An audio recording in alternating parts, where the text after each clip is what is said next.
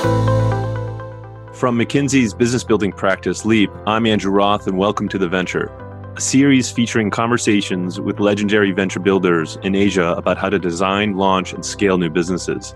In each episode, we cut through the noise to bring practical advice on how leaders can build successful businesses from scratch.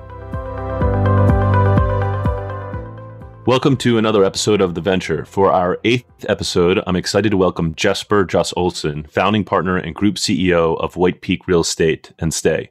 White Peak is the largest European residential developer in China, with its core focus on green developments and ESG. White Peak currently has over 15,000 apartments under construction across 10 cities in northern and eastern China. Stay was launched by White Peak as a new solution to urban living, offering modern urban professionals a smarter, more connected, and exciting way of living. Combining traditional hospitality with the smartest digital solutions, it has created an innovative balance of home, co-living space, and hotel.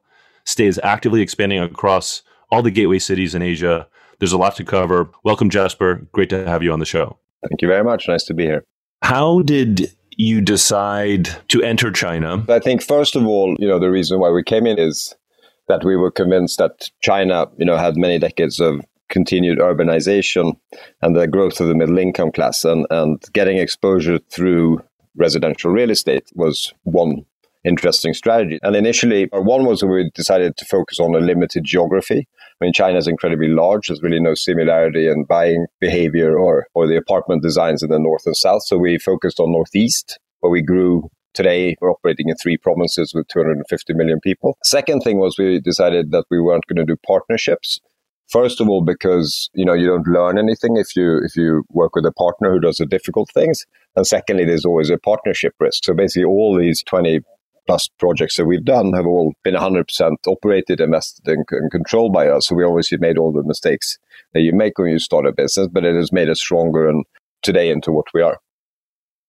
Yeah, just curious what you mentioned about partnerships, especially for other industries. The narrative is when you enter China, you need to have a partner, right? And it seems like you made a decision, maybe a counterintuitive decision to focus. And maybe you can expand a little bit more on that specific decision. Real estate, as everybody knows, is very local. So typically, I think most foreign investors work with local developers, did different types of joint ventures. We felt that the difficult things around why you would JV, there are things if you could learn yourself, you would probably be able to scale and build a proper business. So again, we decided early on not to do that. And if we went to a city where we couldn't do it ourselves, so we didn't feel comfortable building a team, we went to the next city, because obviously China is such a large market that, there's a city for everything. So, and I think just, when we did our first projects, we obviously made lots of mistakes and learned from those. We obviously have a very different style of operating and, the way we want our organization to work and the level of transparency. We want to spend money on the environmental aspects of the buildings we do. So,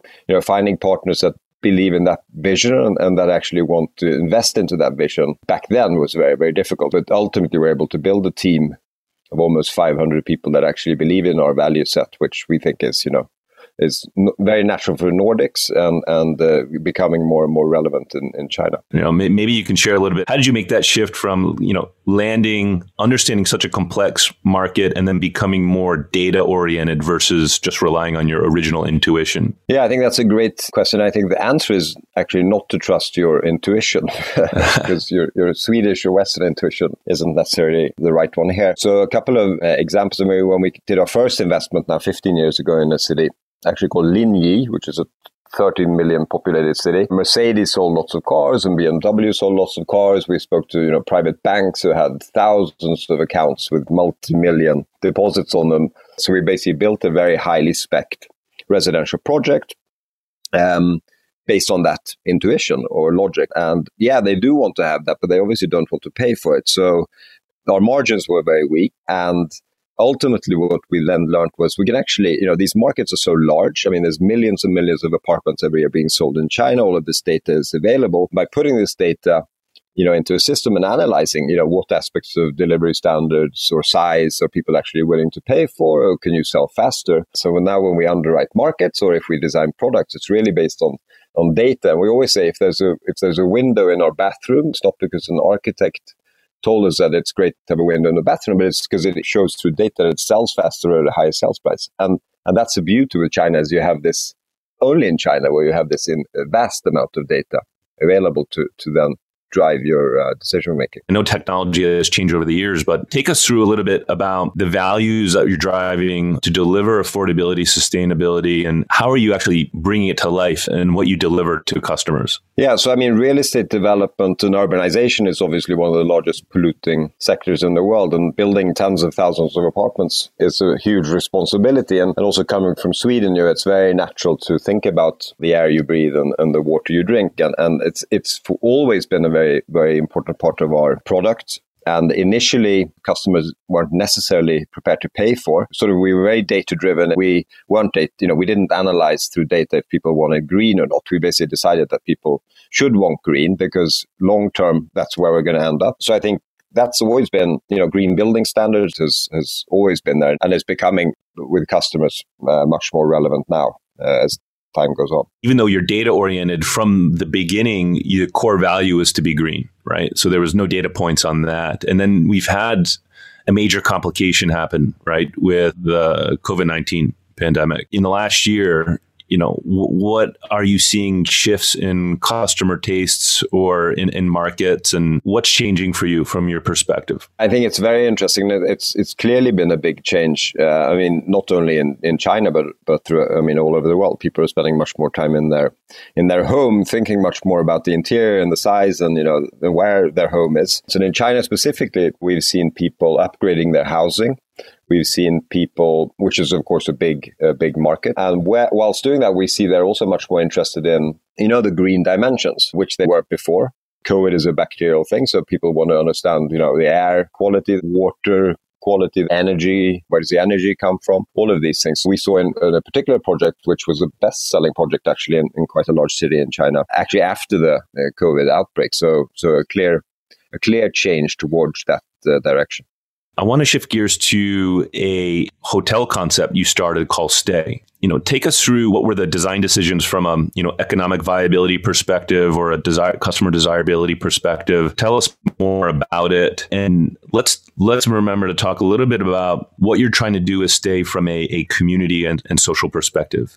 Yeah, so White Peak is headquartered in Beijing. All of our projects are in tier 2 cities in northeast China, and we've always wanted to enter the tier 1 markets, and doing that through our typical business, acquiring a land use right and then building apartments, was not a possibility in the tier 1 markets. At the same time, you can look globally at, what's happening in these big mega cities all over the world with inequality, the inaffordability, and the inefficiency of real estate. If you look at real estate, apartments or offices in general, they haven't really had any innovation in the last 100 years. So we sort of took a clean piece of paper and said, okay, if we wanted to make it possible for this next generation and current young generation of people to be able to live in urban cities, what would one need to do? So we basically came up with a few things. One, obviously, spatial design. Everybody doesn't need a kitchen because they're not cooking. They're ordering on their phones and maybe heating it, so they need a microwave. But when they actually cook, they want to do that in a social context. So you have shared spaces for this. So sort of part of the space is personal and very small, and part is shared, which means you can get more apartments into a building. That's one efficiency. And the second one that was maybe more efficient was that spaces need to be used all the time. And we came up with this idea that our rooms have a long stay tenant who lives there, who signs a long-term contract. When that tenant travels, he basically goes onto his or her phone and says, I'm going to be away Friday to Sunday, loses digital access, and that basically becomes sold as a hotel room and executed as a hotel room. And then we give this hotel guest the opportunity to live in this community, because Stay is basically a community of people that live together, flourish together, and we sell the ability as a hotel room somebody to come and live in that community, middle of the city, and get access much faster to the city. So through that innovation, we also created affordability, because the long stay guest doesn't pay for that day that he's not in the room. And we always have a higher income because we're selling it as a hotel room, again, creating affordability. So more than 100% utilization, sort of a sharing economy in residential. And we've opened 3 of these in Beijing. And what's incredibly interesting is the value of the community here, that we've really created 3 very strong communities that are very happy to live in this with this group of people, as opposed to what they used to do is renting an apartment where they never spent any time and had a fridge with nothing in it, and quite a miserable life, which I think a lot of young people are feeling in the urban environment today. So It's so true. I don't even know. I've been living in the same apartment for 3+ years. I haven't met my neighbor.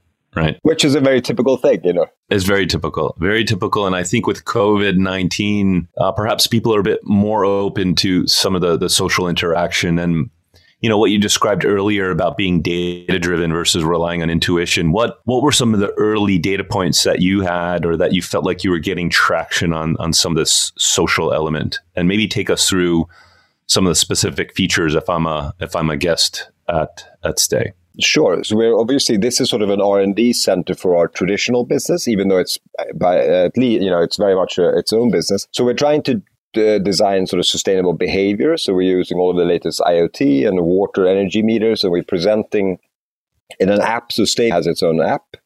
You download it, and there you can see your energy, your consumption footprint, and we visualize that in sort of a gamified model where you compete against your neighbor or other buildings. And this presentation of data really has shown that we drive sustainable behavior in the community, which of course is great because it's great for the green strategy that we have, but it's also something that brings people together. Digital also is a great way of building, community. And so the app also has, sort of a Facebook type function where you introduce yourself to the community and where you can chat with each other. So that's also proven to be very successful in building this true community feeling that everybody knows is so strong when you have it, but it's actually quite difficult to implement. And how does that work? How do you create those interactions? Yeah, so you have a function which is everybody who wants to, they present their profile and then they can, you can match it against yourself.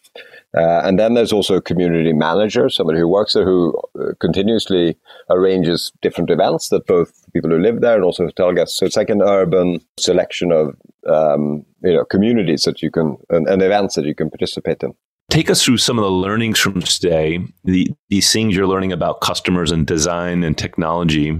Yeah, so what's interesting is the untapped value of a building with residents. Let's say we build a community with 5,000 apartments. So there are 10,000 people living there who don't communicate, they don't share, they don't open the door when they hear somebody else walking up the building. I mean, we know all how that is. And then you look at Stay, where the sum of these people living there is just creates a fantastic community and sense of belonging, trust, sharing.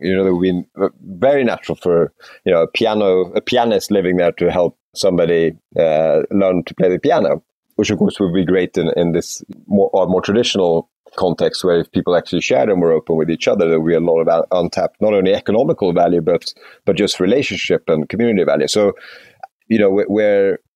where I think only at the start of the next wave of sort of urban development, where green is, very important, but we have this social, dimension of urban development that clearly is a very untapped potential. And that's something we're focusing a lot on thinking about now is, what parts of what we're learning about these communities in Stay can we actually also bring to our traditional business? Because digital in China, which is obviously everybody knows who's listening, is it's so advanced and it's so natural for people, and people are so willing to try. They're not, only skeptical. They're willing to try, and if it's not good, they'll throw you out with the bathwater. But at least they'll try. It's a very natural place to start implementing some of these thinking. There's plenty of research out there that shows that even though we've made so many advances in technology, people, especially with COVID-19, are feeling more lonely or isolated than ever. Right, so it seems maybe you're a little bit ahead of the game if you can take some of the seeds of what you've learned and how to build community and social interactions from Stay. It would seem, because it's more of a technical or a digital platform, that you can expand it. You've described it as 50% of the org is technical. Take us through a little bit about what you had to do to get to that number, and are you applying that to the core business? We're operating 3 stays, that are doing very well and that have great communities. And then at the same time, we're sort of identifying various business processes. It could be anything from, how to manage contracts or how to collect payment from people, how to make these processes more efficient. Then we're basically digitizing them there in the headquarters. So the headquarters is really only digitizing continuously what we're learning through our interaction with our customers in our properties.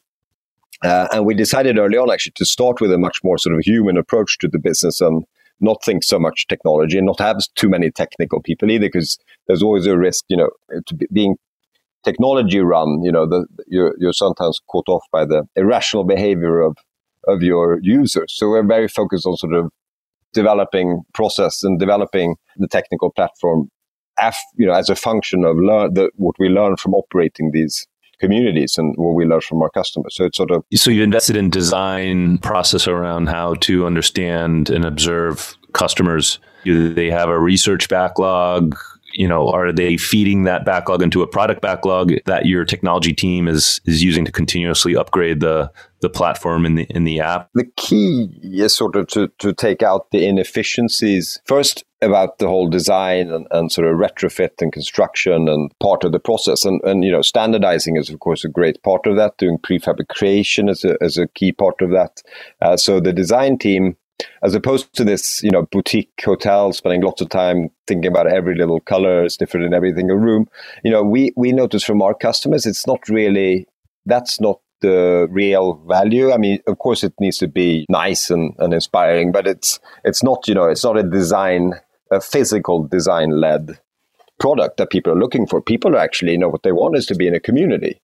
That's the most important thing. So everything outside of that, we just need to do as efficiently as possible. So our design today is based around efficiencies. So speed, cost, standardization, supply chain, and the same thing with technical is really very much focused on taking out inefficiencies in any one of our business processes so we can operate with a very small staff count. We've also been able to take out a lot of inefficiencies in that, where our staff to guest ratio is, nothing compared to a hotel, and our hotel GM is 25, digitally savvy, high energy girl or boy, as opposed to this, 50-year-old hotel director has an office suite and 9 people to open doors for him. We don't believe in that kind of culture. So we want to create a new, very light and fresh way of giving the opportunity for somebody young to actually run a business.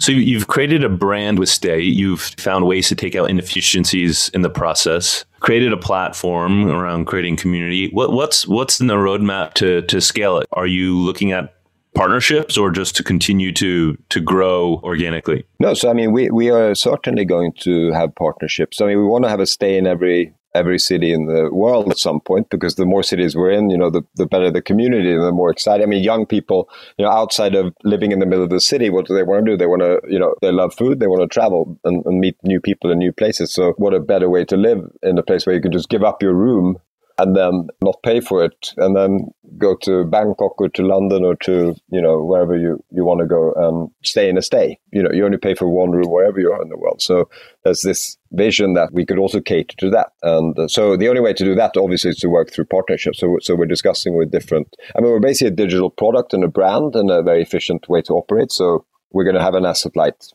global expansion together with partners. You described some of these sustainability metrics for White Peak in general. Would love to hear a little bit more. What are these sustainability metrics? You're hitting on so many key topics right now on affordability, urban development, community, and connecting people socially, and also sustainability. I just can imagine what your dashboard looks like. In all aspects of our business, have a really distinct focus on the whole ESG side. It's actually interesting. We're just doing our KPIs this year, and we're weighting now. Over 20% of our bonus weighting is non-financial and non-sort of, it's basically ESG-related targets. And I hope that's going to continue to increase, because it's based on the idea that your footprint in other things than financial are going to be at least as important as your financial KPIs going forward. And that's why we put such energy on that. So we're spending a lot of time thinking through how do you get your organization to be equally passionate and understanding that this really is not just, something greenwashing where you want to tell your investors that you're green, but it's actually, I don't think one will be able to borrow money in a few years unless you can prove that you're on track to live up to carbon neutral targets. I don't think anybody will want to own shares in your company in the future unless, you're sustainable and you take care of the workers on your work sites. So I don't think it's a question of doing it a little bit or not. I think it's very simple. I don't think companies aren't putting all of their focus on these topics. They won't exist in the future. So that's the kind of ambition level that we have, and cascading that into your team in a place like China, obviously also where green and sustainability, these things are newer than in Sweden, is something that takes a lot of time and a lot of focus and keeps you up at night. Hey, Jesper. So, I want to thank you for joining the show, taking some time out. The topics we discussed today around sustainability, community building especially, are so relevant right now. We could probably dedicate a show just as a follow-up on how you're doing community building within Stay and beyond. I think you're right at the heart of some key topics right now. Would love to do a follow-up in the near future. We'll be super excited to do that. Thanks a lot. Thanks, Jesper.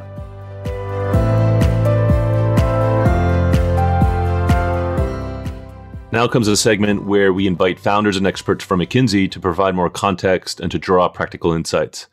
I'm joined by Thomas Laboka from Leap by McKinsey. Thomas, thanks for joining us today. Wonderful to be back, Andrew. Jesper opens up with a point around how he entered China without a partnership, which I thought was counterintuitive. You'd figure that, coming from outside that market, you'd need strong local ties. But then he gives a reason as to why he did it. And when it comes to understanding the local market, what are your thoughts on that from a startup perspective? I love it. I really saw the strong conviction and strong belief that understanding the customers and being data-driven, really hands-on the market is key for the business. And as you say, it's counterintuitive. Oftentimes we see startups and definitely large enterprises scaling through partnerships. They didn't. They choose to roll up the sleeves and fail over and over again, but they came out strong. They moved from one city to another. The moment it didn't work, they went to another where it did. And based on data, they get the right understanding of the pain points of the customer journeys and ultimately came out strong. And I thought that was really outstanding. Yeah, I mean, the conviction to understand the customer, right?